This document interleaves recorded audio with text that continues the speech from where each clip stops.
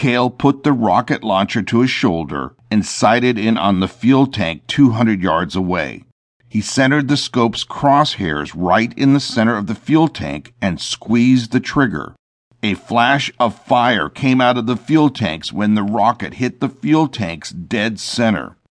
A split second later, the fuel ignited in a violent explosion that shook the earth and sent fire and metal 200 feet into the air. 3 smaller explosions followed the first explosion. The gas tanks on the 2 small planes and the helicopter exploded a few seconds apart. Ellis picked up his automatic rifle and looked for targets among the stunned drug dealers on the patio. A second later, the rocket that Cale fired hit the barracks where the guards slept, and it exploded into flames.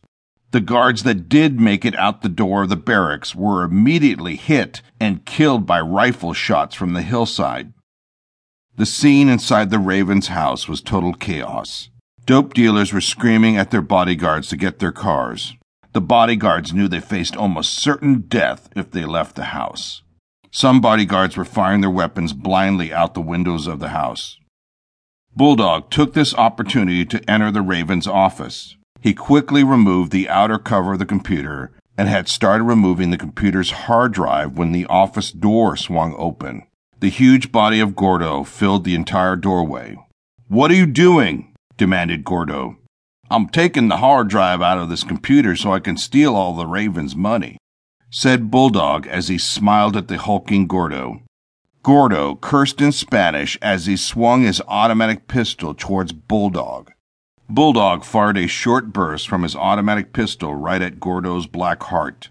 Gordo stumbled backwards and then fell face first on the floor. The high-velocity full-metal jacketed bullets from Bulldog's pistol had punctured Gordo's body armor and exploded his heart.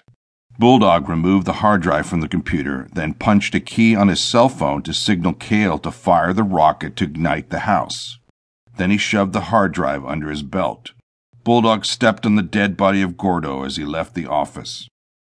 Carlos crossed the room and huddled on the floor beside the Raven. "They have too much firepower. We have to get out of here," Carlos told the Raven. "Who's doing this?" demanded the Raven.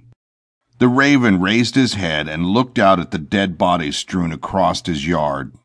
"I don't know, a rival drug cartel maybe?" yelled Carlos as he raised up and fired a burst of gunshots into the yard. "Where is Gordo?" screamed the fearful Raven. Bulldog ran across the room and sat down under the window by the 2 men. "We have to get out of here. They're all around the house. Most of the other men are dead. Gordo's dead. I'll make a run for the car. They are going to be coming after us any minute. When I stop the car, come out quick. They have us surrounded," yelled Bulldog. "Gordo's dead? Here's my keys. Get my bulletproof limo. Hurry," screamed the Raven. Bulldog looked at Carlos and winked and then began to crawl towards the front door. Help me! I have to get something out of my vault," begged the Raven. Bulldog had just reached the front door when the rocket Cale fired hit the front of the house and exploded. The low charge of explosives spread a sheet of flame, and the remaining drug dealers that were hiding in the front of the huge house raced out the door to escape the fiery inferno, and they were met by deadly rifle fire from the hillside. The Raven pulled out his pistol and shot away the locks of the doors of the room where his vault was hidden. The Raven entered a code on the keypad by the door, and a large bookcase rolled silently aside on its hidden tracks. The Raven touched some numbers on the keypad by the vault door and swung the vault door open. He quickly removed 4 large metal suitcases from the vault and motioned for Carlos to pick up 2 of the suitcases. The rooms were filling with smoke now, and Carlos and the Raven had to exit the back door into the yard.